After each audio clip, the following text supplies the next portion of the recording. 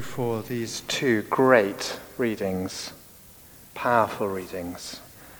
And we ask by your Holy Spirit that you would speak that word to us with power, that you'd use my lips, my words to speak your word, that you'd open our ears to hear and our hearts to respond to your glory. Amen. Some 20 years ago, Rachel and I went for a job. We'd been given an interview, invited to an interview, and given an address for the interview near a village north of Reading. So we drove past Reading to the village, we drove through the village and out the other side, and as we drove down this long road through glorious beech woods, we gazed around at the amazing beauty that might be surrounding us if we were successful.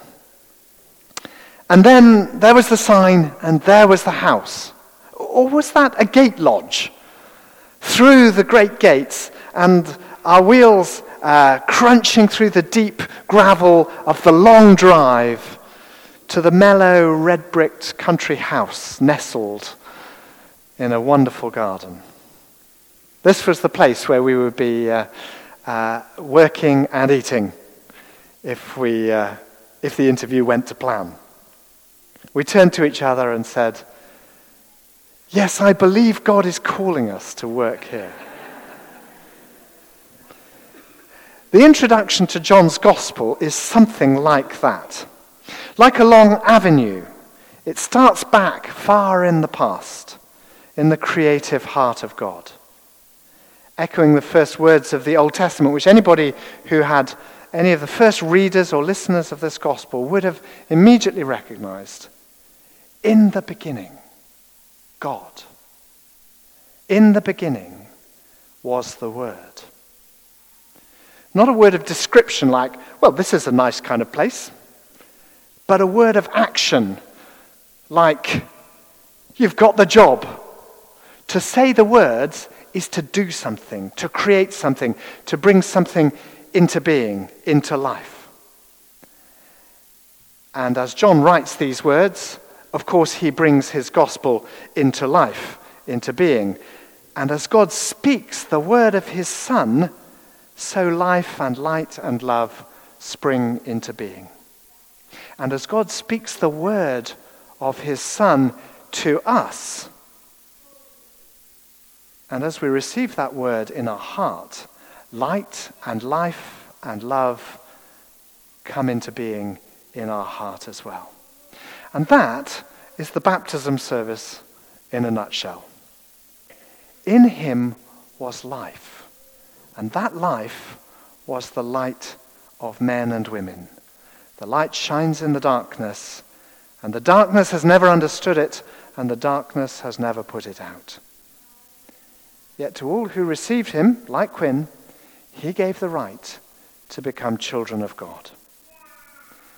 This is the incredible opportunity and privilege that we have this morning in this baptism service.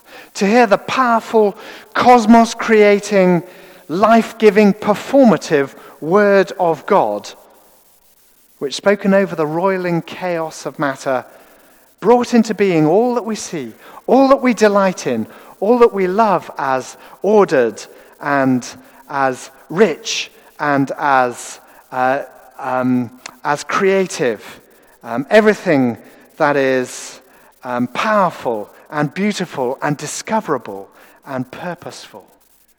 For the Word of God clothed itself in flesh, in human flesh, to step amongst us and to create relationship with us. Just as Kevin and Danny didn't create a baby just for the interest of seeing what would happen to this child, or to admire their own handiwork, but because they wanted the joy and the delight of drawing Quinn into relationship with them. So God is not just a creator, he is also the Father who spoke his Son into our world,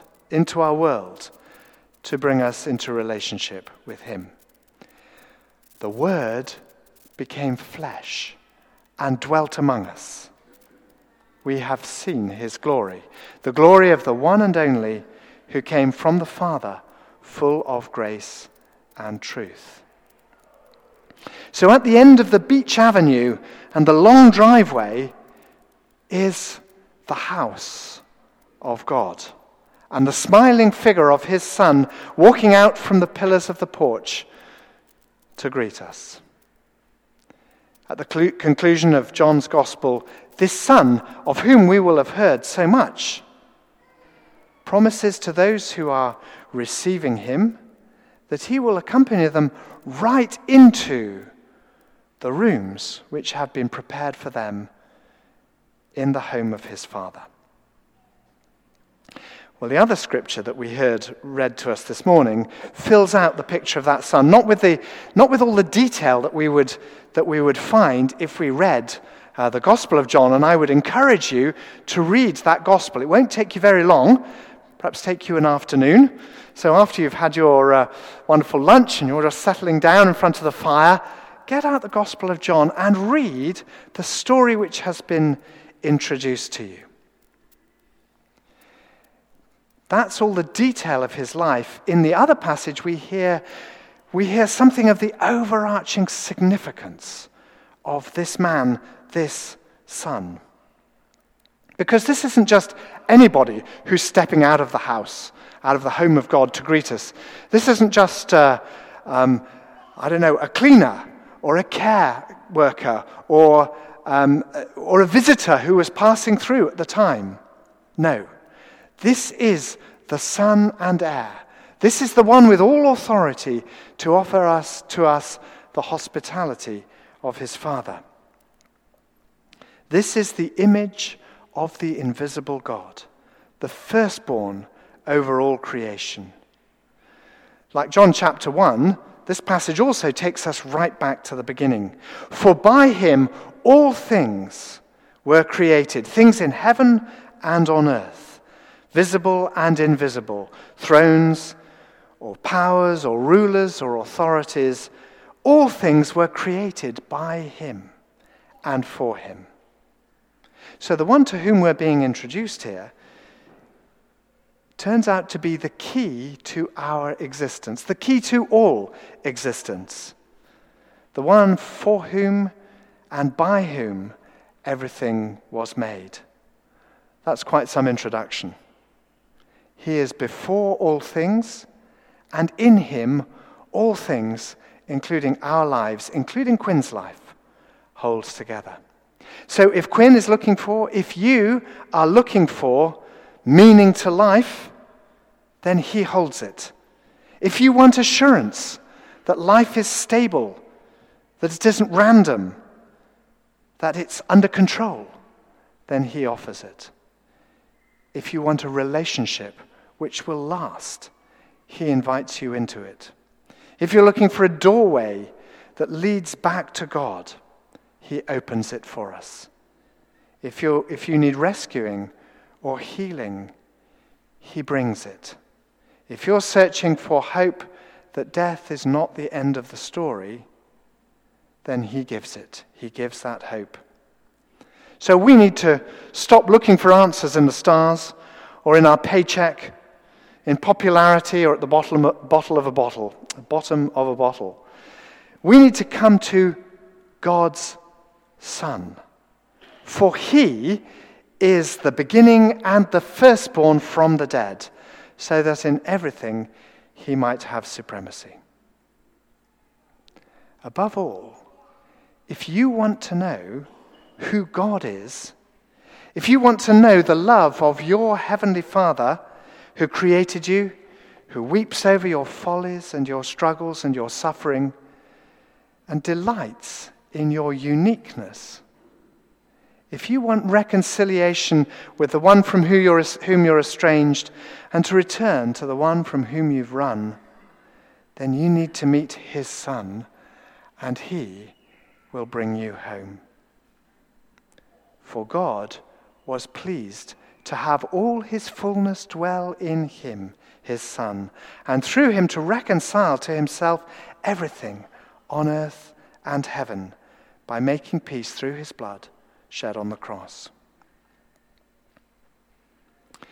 During the American Civil War, a soldier, due to some family tragedy, was given permission to request permission not to serve as a soldier, and to make that request from the President of the United States in person.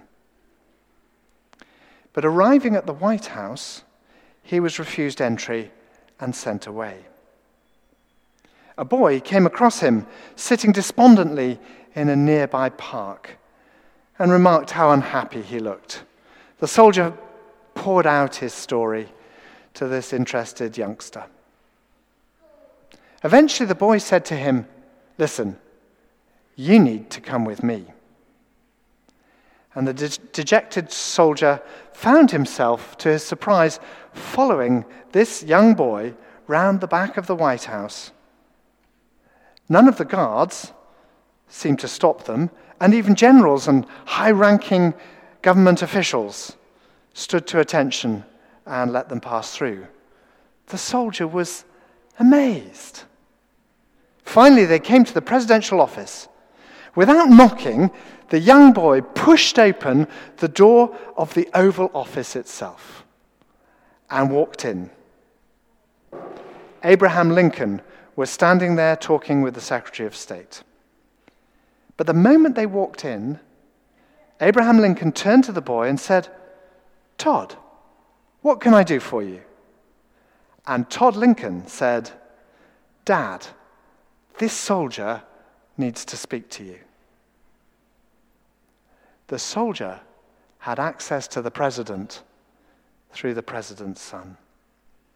Well, John's gospel introduces us not to the son of any earthly emperor or president, powerful though they may be in our terms, but to the Son of God himself. And it is to this Son that Quinn's parents have committed him, and who waits for us as well. Jesus, the Son of God.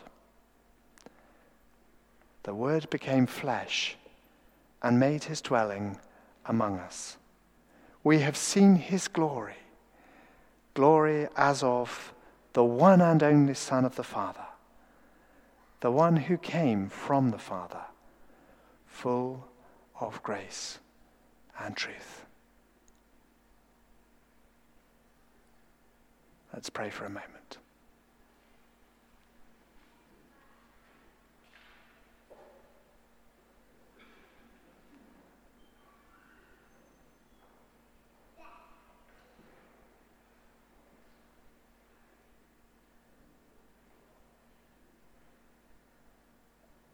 We have seen his glory, the glory of the one and only Son who came from the Father, full of grace and truth.